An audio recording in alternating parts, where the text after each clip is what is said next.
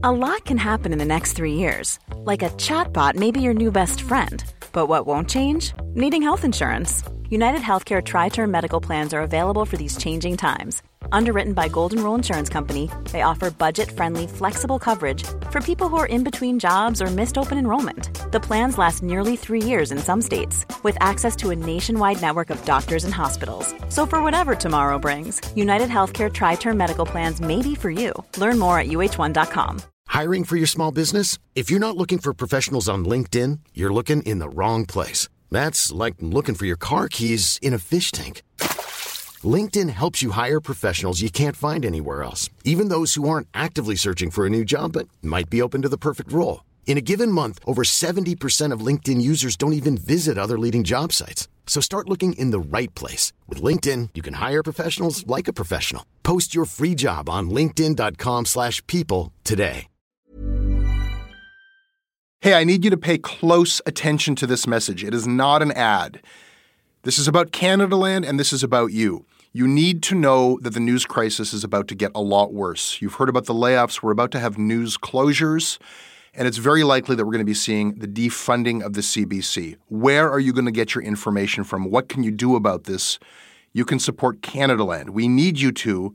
And so for this month and this month only, you can become a Canadaland supporter and get everything our supporters get for just $2 a month. That is an almost 80% discount. The clock is ticking on this. It disappears at the end of the month, and then we will not offer it. We need your support. We need to keep news coverage alive in Canada. Go right now to canadaland.com/join. And thank you.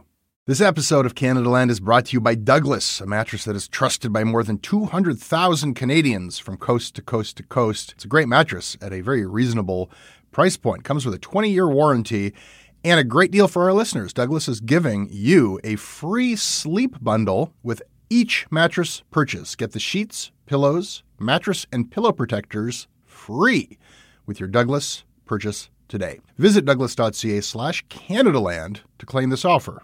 That is douglas.ca/Canadaland.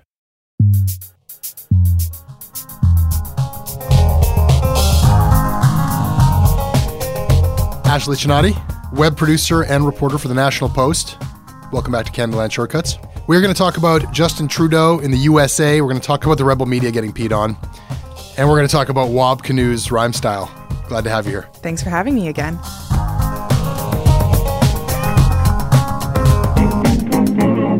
This episode of Canadaland Shortcuts is brought to you by Dan Fornica, Adam, Nathan Bain, Sylvan, Patrick Hertel, Michael Chaddock, Nancy Cooper, and Adrienne Beamer. Adrienne, why did you decide to be awesome? Because Canadaland presents information in an irreverent, funny, and informative manner. This episode is also brought to you by FreshBooks, cloud accounting with FreshBooks.com. Check out FreshBooks.com/Canadaland. And you will find the best solution you could possibly find for doing your invoicing, for doing your billing, for time tracking, for anyone who is running their own business, who has to send invoices, who is self-employed. If you're wrestling with your taxes right now, let me tell you something. Nothing has made tax time simpler for me than being on FreshBooks. It is super simple. It tabulates how much HST you've received. It tabulates your annual expenses. You can look at it by client. Any way you want to slice and dice it, you can get an immediate figure. The mobile app is a thing of beauty. Check it out. You can try it free for 30 days. When you do decide to become a customer, tell them that Canadaland sent you. You'll be doing the show a favor. Go to freshbooks.com/Canadaland right now. And Ashley, this episode is also brought to you by Casper Mattresses. Are you familiar with this mattress? I'm not familiar. This sounds like new technology. Is it a ghost mattress? It is not a ghost mattress. It is a mattress that arrives at your door in a box. They ship it to your house. They cut out Big Mattress. There's no Big Mattress showroom involved with Casper.com. Well, Big Mattress is pretty pricey. Ashley, this is an obsessively engineered mattress at a shockingly fair price. It has just the right sink, just the right bounce. Latex foam and memory foam. I like it because when my kids jump on the bed or if I rustle in my bed, it doesn't have that catapult effect where my wife feels it, where I feel it when the kid gets it. It isolates the movement. It's a risk-free trial and return policy. Try sleeping on it. You got 100 days to sleep on this mattress. If you don't like it, they will come and pick it up and take it back. These mattresses start at $725 for a twin, goes up to $1,275 for a king. It is a lot cheaper. That is a lot cheaper. It's a lot cheaper. Here is the part you're going to want to pay attention to. If you go to Casper.com/Canadaland, you'll get $50 towards a mattress purchase. $50 off of that price when you use the offer code CanadaLand. Terms and conditions apply.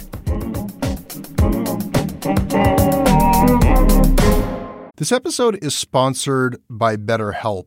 It's amazing the things that we tell ourselves to talk ourselves out of getting help. Anybody who's actually gotten help knows that the process of getting things off your chest, of taking your stressors, your problems, and just like not letting them be bottled up, working through just conveying them to somebody, half of the battle is just doing that. You unburden yourself. And you know what? If you have a real mental health professional, no, they don't have magic bullets or magic words that make it all go away. But often they can help you see things a little bit differently and guide you to strategies or tools or to a new perspective that actually does help. As the largest online therapy provider in the world, BetterHelp can provide access to mental health professionals with a wide variety of expertise in mental health. Because you listen to this podcast, you get 10% off of your first month at betterhelp.com/Canadaland. That's betterhelp.com/Canadaland.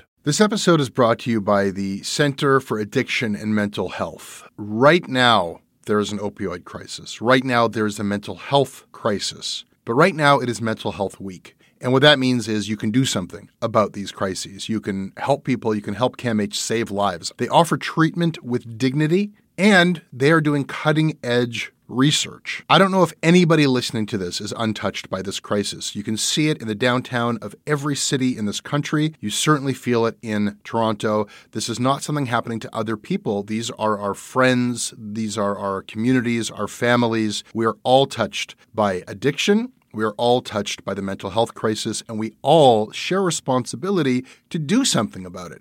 Helping CAMH is something you can do about it. Help change mental health care forever. Your support will help CAMH build a future where nobody is left behind. Donate at camh.ca/Canadaland to help them treat addiction and build hope. Canada's new Prime Minister will become the first Canadian leader in almost 2 decades to be welcomed by the White House with a state dinner. It's an important relationship. You can't be Canadian without being aware of at least one other country, the United States, because it's so important to us. I think we sometimes like to think that, Americans will pay attention to us from time to time, too. It would be nice. Maybe sometimes Americans can kind of consider that maybe it would be nice if you thought that, we're here too. We're here too. We exist, right? JT on 60 Minutes, JT and the Pandas, JT on International Women's Day writing in the Globe and Mail. Have we reached peak JT? Oh, I think we're so far beyond peak JT.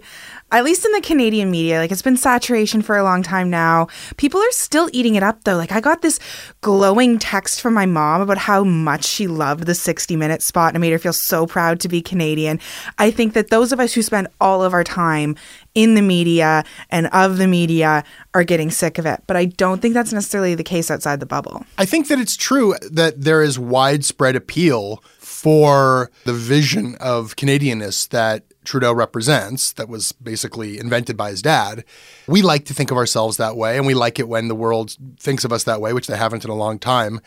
But I think it's bullshit, I don't think there's anything to it. There are things that this government has done that lend some credibility to reestablishing that attitude. There's a long way to go if it's about being progressive. I mean, one of the things that they lead into the segment on 60 Minutes with is Canada happens to be important. And they actually they have to qualify that. We buy more oil from them than anyone else. It's can we take a second to kind of contrast this idea of Canadian progressiveness with Canada's oil economy and average amounts of fossil fuel in Canada per capita? I mean, there are some inconsistencies that belie that characterization.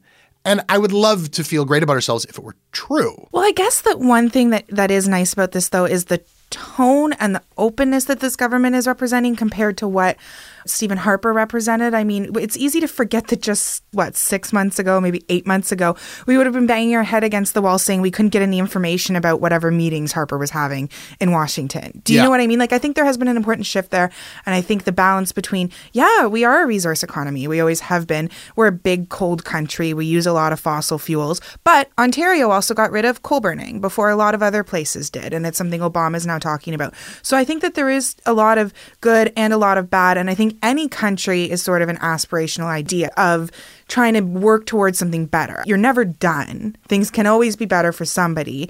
And I think that right now, people are taking a moment in feeling proud of someone who's willing to talk about the aspirations of something better. It's been a long time since we could feel good about ourselves, and we judge it all by American media, and American media loves them, and Vogue and 60 Minutes.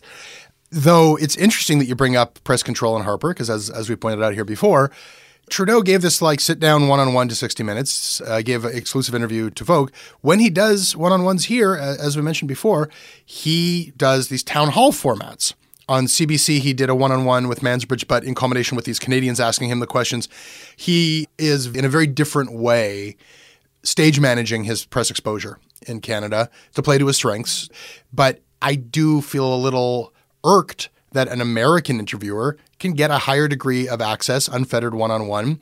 I would be very curious to know what, if any, conditions. I don't imagine there were any with that 60 Minutes interview, because you can kind of predict that he's not going to be called out point for point on policy matters when he sits down with 60 Minutes, because it's for an American audience. So why can't our people get that here? We are getting some. I think the Mansbridge with the Canadians was really interesting, because you did see some issues brought to him directly by people that are questions he wouldn't necessarily be asked in, say, a business interview. I guess so, though. This is where I feel like it's a job for journalists. I mean, we're not fully into it yet. It's not like where it was with Harper, with Duffy, where you needed to actually sit down and go no, excuse me, that was an imprecise answer. Can you answer this specifically?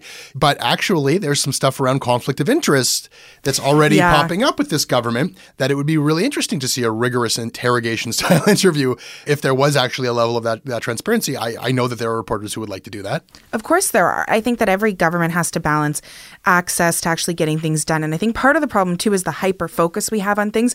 Because if you say one word out of line, if you say one sentence out of line, that in itself can then become a story that lasts for days. So from a government's perspective, when they talk about communications and media interviews, the amount of prep that they put into something like sitting down with 60 Minutes, they don't want to have an entire message derailed, like a week of important, say, legislation they're trying to bring forward, because they gave the Prime Minister to 8 media outlets for interviews, and in one of them he misspoke and said, the wrong word here. Do you get what I'm saying? I'm not to entirely actually say something that he didn't plan on saying, which is sort of that's our job, is to get them off message track. But well, I think, tell me. I think let me not. There's a balance in being fair with politicians that sometimes gets lost, especially in the Twitter age, where context of the substance of a quote can be completely diluted. So I think that contributes and exacerbates the problem of access to politicians. And I don't think that's to say that they shouldn't be giving us more access. I think that we've already seen Trudeau do a lot of full scrums. We've seen fewer recently. He did a couple right at the beginning that went on for a while. I think it'll be interesting to see if he goes back to the whole press gallery in Ottawa and just sort of does an open scrum like he's already done a couple of times. I actually think that's probably harder to take than a one-on-one interview, because one-on-one you can sort of talk to someone. There's that personal, and I think that there's a pack mentality when you get a bunch of reporters in the room where everyone wants to be the toughest questioner. So I think those are actually the bigger test of how open and transparent he's going to be, is how many of those sort of full non-5 question scrums he does. Let's change our direction here and have a look at an incredibly stupid story. I assume that you're a cisgender straight woman, because you obviously that's really true. and that you probably haven't ever been raped either. I actually identify as an attack helicopter, so it's really offensive. You sound like you're speaking from a very privileged point of view here. Very privileged. Yes. Sorry guys, there's only two genders, female and male.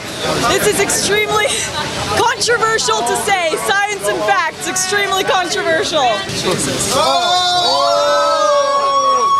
my God.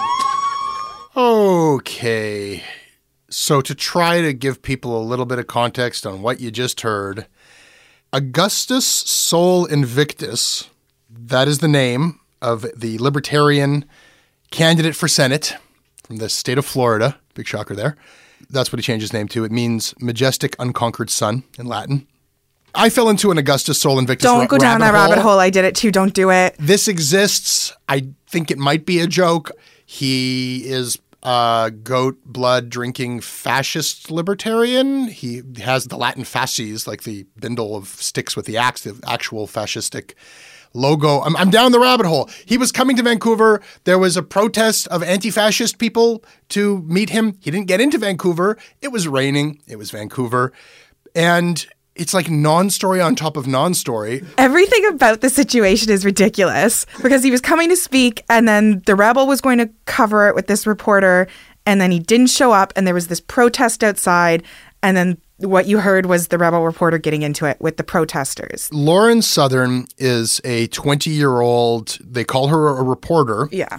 There's many types of journalism that we can call journalism. I don't think she was there to report, at least what we saw. I think she's Ezra's answer to Ann Coulter is the idea. And she's a young woman who was provoking. What you heard there was a crowd of, I guess, progressives. And I mean, I don't even know where the gender theory stuff starts getting into this, but where we joined that protest was Lauren Southern is there with her iPhone, I guess, interviewing protesters, but mostly she's just got it on her own mouth. Dude with a camera with her. It was bizarre because like she's there covering this protest and the protest doesn't exist because the guy didn't actually show up. She's got her phone and then she's got her cameraman. And then there was somebody from another organization, which is where the video clip comes from. And she is just taunting and berating these people. And she's got this kind of very rehearsed satiric stance against gender politics. Like, oh, there's only two genders. You can't say that you identify as anything but man or female. I identify as an attack helicopter. Well, then maybe she can't identify as a reporter. Maybe. That's a good question as well. I mean, just to use the language very plainly, she was not reporting. I mean, what we saw is a story about Lauren Southern, you know, becoming the news and whatever you think about that.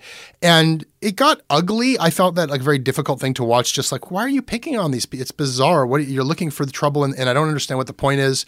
It got into like, do we believe women when they accuse people of rape? And she goes, well, I accuse you of rape, pointing at some woman in the crowd. And there's women there trying to like futilely make sense with it. It's just like, look, why are you doing this? There's like children who are raped. Like no one's there to bear witness. And you're like, who are you here to argue with?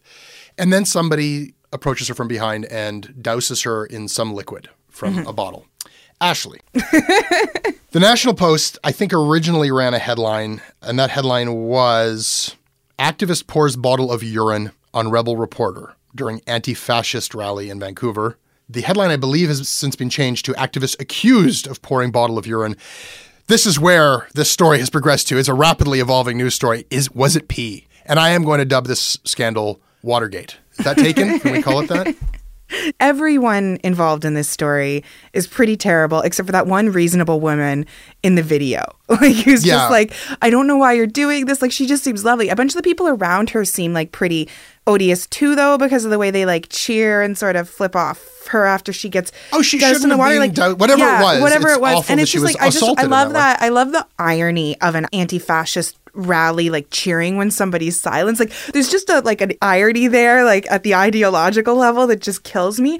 But this woman from the Rebel, this is her thing. This is what she does. She goes around and tries to provoke reactions. She was at the verdict in the Gregory Allen Elliott trial. Yeah. And she was literally on the steps of the front of the courthouse with a bunch of his supporters who were like pumping her fists and stuff like that, like behind them during his scrum. And it was just bizarre to watch because if you're there as a reporter, as I was, you just take notes about what's going on. Like you shouldn't be advocating. So I guess maybe she's some kind of video columnist or journalist in that way. But to the P-gate side of things, or the Watergate, whatever we want to call it, the original reporting was based on what she said. The first thing she said, if you look at the tape, is like, oh, I think it was soda pop, but maybe it was pee. And then later she was like, no, it was pee. I think she was having a bit of fun with it, though. Like I think she was purposefully trying to make it more of a thing. Like it's all sport.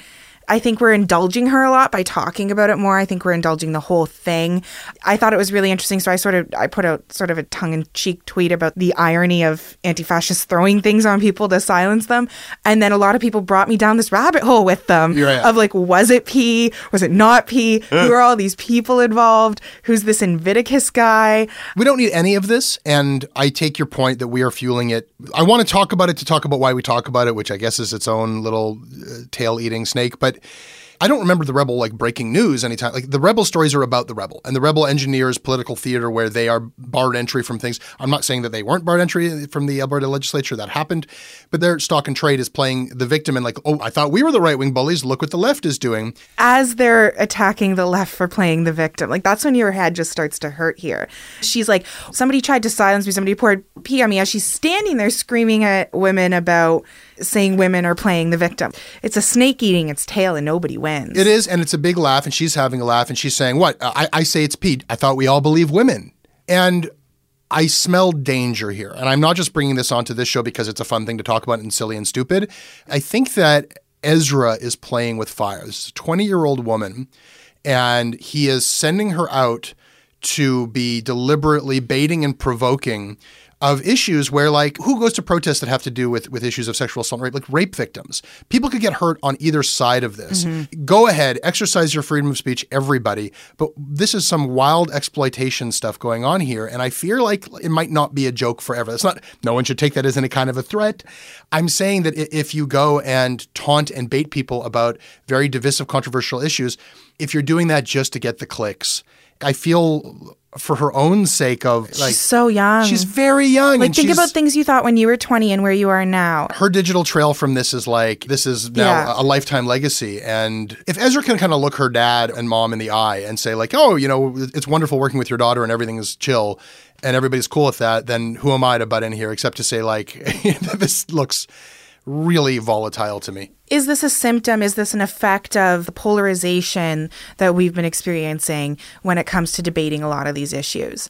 You can't say anything about the Believe Women or gender politics or any of that debate that's anywhere askew from a strict set of norms without getting it from the left. But if you say anything about it that's trying to advance those causes, you sort of get it from this like bizarre super right wing end of things. Like I don't think there's any middle ground. Like I don't think there's a lot of reasonable debate out there on some of these issues. I think that anything that sort of bucks against what's considered the accepted dogma on either side becomes in and of itself another source of controversy. And I think that that feeds what the Rebels trying to do here. I don't know if I agree.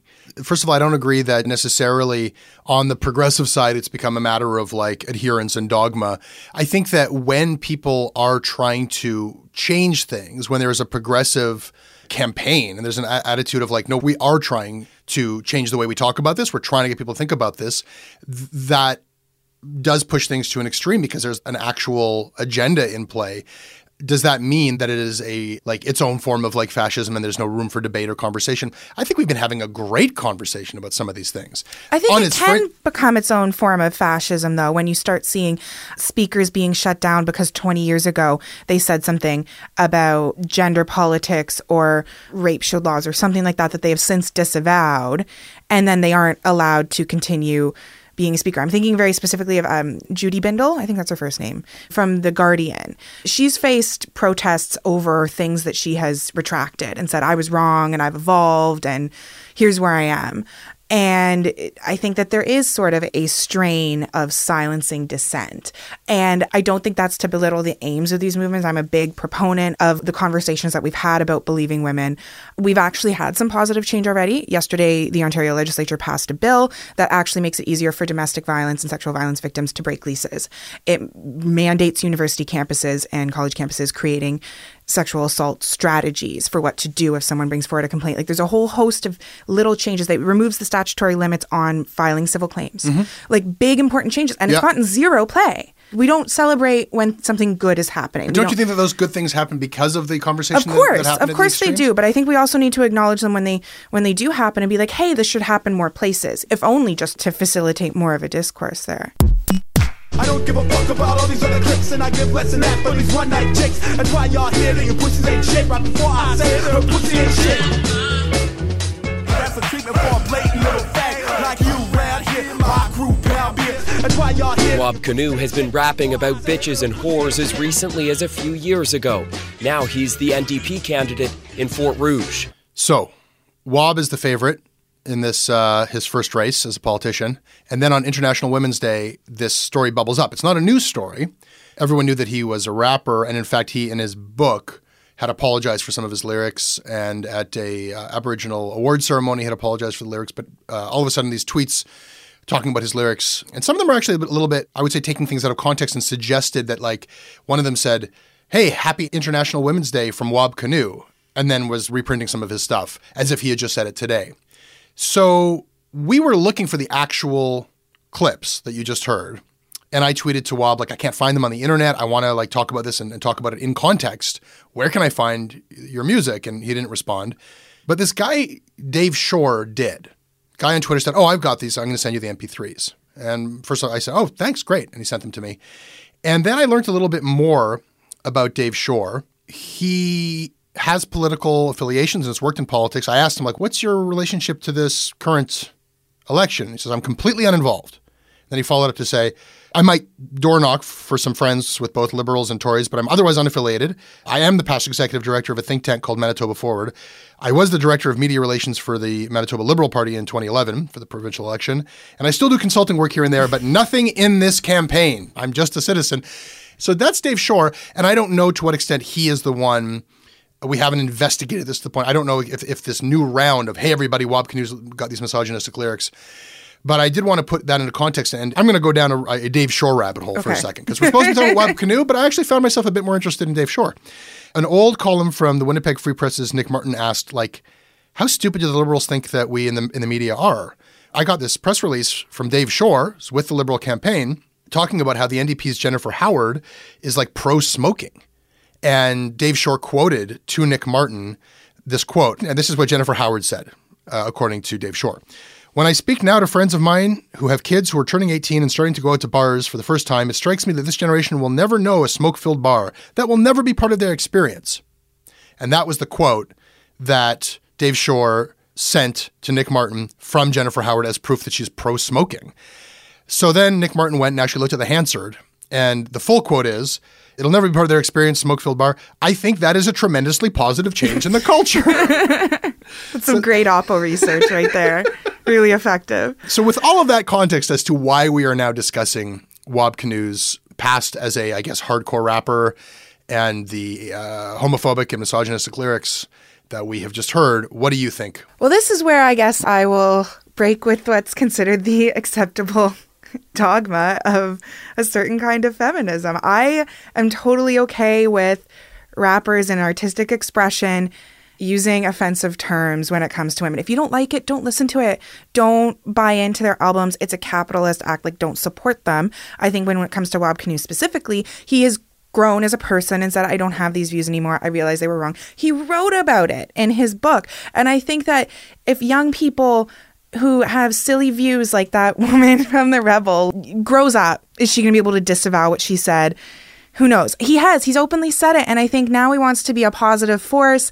I want to see more growth from our politicians. I want to see someone who says, like, you know what? I had this idea. I was wrong. Here's where I stand now. Because I don't want them to go into office and be presented with a bunch of evidence of, say, climate change and then not act. I want political leaders who are critical thinkers, who are willing to evolve. And if we don't allow people to evolve, if we don't allow people to change their minds, then I don't know what's going to happen with not just this generation of political leaders, but what about 20 years down the line? Like the people who are our age, who've been on social media, have said stupid things when they're trying to figure out what they believe in. When Lauren Southern is running for the Green Party, we want her to be able to disavow the P video. Exactly. I think I agree in spirit with most of what you're saying, and I want to add something to it, which is just that, like, I want us to grow up when it comes to context, because you could quote someone as saying, you know, women's so evil, mistreating, and if you don't include that was something that somebody sang in a blues song, or you can include someone said, "Can you believe that man? He said, 'Squeeze my lemon till the juice runs down.'" Well, he said that in his Weekend Zeppelin cover band. I mean, the context and the idiomatic expressions of these cultural forms is relevant context. And they're not always negative, right? Like the term boss bitch isn't negative. Wab Kinew's lyrics were negative. I think that you have to place them in context. I mean, there's all kinds of aspects to this. Yeah. There's nuance in, like, why can Johnny Cash say, "I shot a man in Reno just to watch him die"? And we understand he's playing the role of a bad guy. But in hip hop, we immediately ascribe, no, that is a first person. You just admitted to that. And in fact, Paul McLeod at BuzzFeed did a piece on how in sentencing black guys increasingly the rap lyrics that are found on YouTube are being brought into the courtroom. Yeah, it's bizarre. I think it is a form of cultural bias against hip-hop. So it's visited on specific people. So I'm not trying to say we shouldn't have a discussion about misogyny in hip-hop lyrics, misogyny in art. Like, I think that's totally on to have that conversation.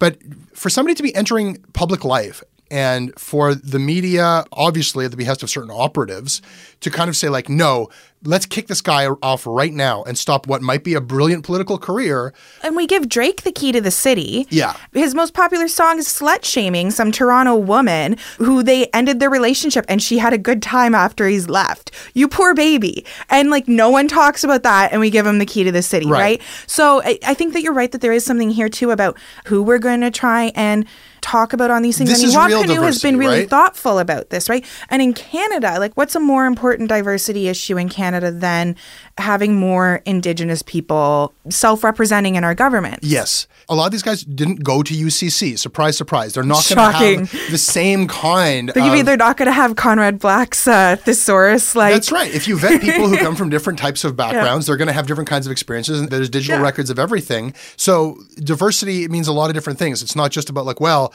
I would have the same problem with a white guy who had hardcore. I would actually have more of a problem. I never like it when we start going down this path of like what is and isn't okay for someone to say. I love hip hop. I listen to a lot of it. And I would love to see an evolution in some of our people. Actually, I was listening to The Life of Pablo last night. Yeah. Kanye's new album. And this song, the song about the Virgin Mary one with Kim, was essentially saying like, so what if you sucked off 40 other guys before me? Like, I'm totally okay with that. And there are probably 20 bitches you want to unfollow on Twitter.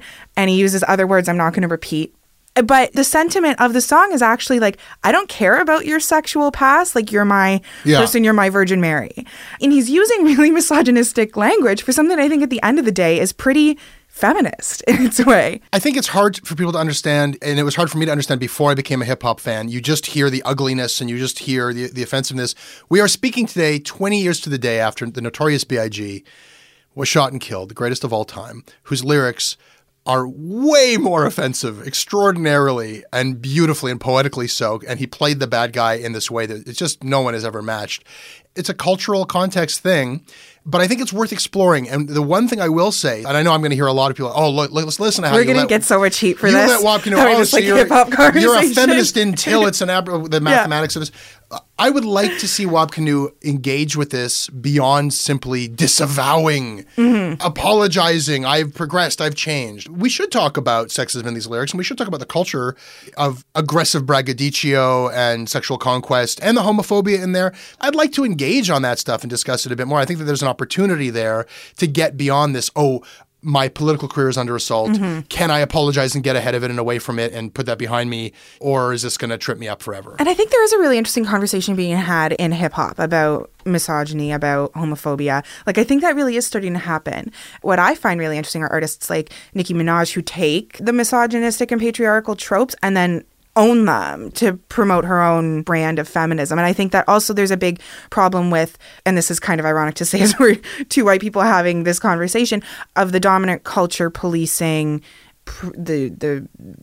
black women's self-representation in hip-hop. We saw that a lot when Beyonce called herself a feminist. There were a lot of people being like, well, she's wearing a little corset. How can she dance in front of a feminist sign? And it's like, because she's choosing to wear it. She's owning that. Let her be. You asked earlier, where is there room for an actually nuanced, moderate conversation that's interesting and that is respective of that sex exists and sexuality exists and you can objectify yourself and Kanye has been disgustingly misogynistic and yet he can say these other things. And he says Bill Cosby's innocent. Like, that's a whole other issue. I'm not saying Kanye is a feminist, guys. Sure. I'm saying you can read some of his songs as having some interesting feminist. But where is the intelligent, nuanced conversation on these issues taking place? In hip-hop songs.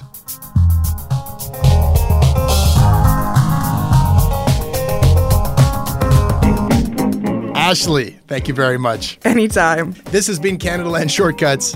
Hope you enjoyed it. You can reach me always at jesse@canadalandshow.com. And we're on Twitter @Canadaland. Ashley, where can people find you? You guys can find me at Ashley Chinati. My last name's really weird to spell. It starts with a CS, so that'll probably guide you right there. And my Gmail is the same thing at Gmail. Our website is CanadaLandShow.com. Our crowdfunding site is patreon.com/CanadaLand. The next episode of Canadaland will be up on Monday. The next episode of Canadaland Commons will be up on Tuesday. I make this show with Kevin Sexton. If you like what we do, please support us.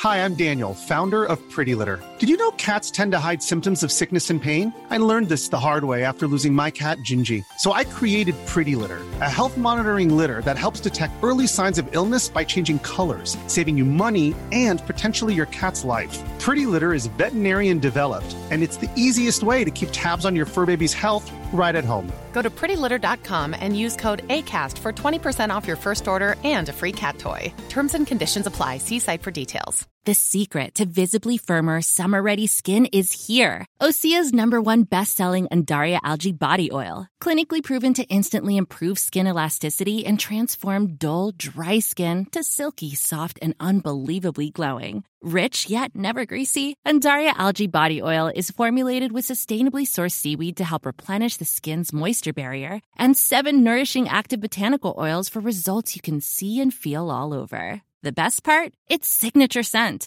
A blend of freshly squeezed grapefruit, cypress, and mango mandarin transports you to sun-kissed summer days. This all-natural scent is unforgettable. Everything Osea makes is clean, vegan, cruelty-free, and climate-neutral certified, so you never have to choose between your values and your best skin. Get healthy, glowing skin for summer with clean, vegan skincare from Osea. Get 10% off your first order site-wide with code GLOW at OseaMalibu.com. That's OSEAMalibu.com, code GLOW.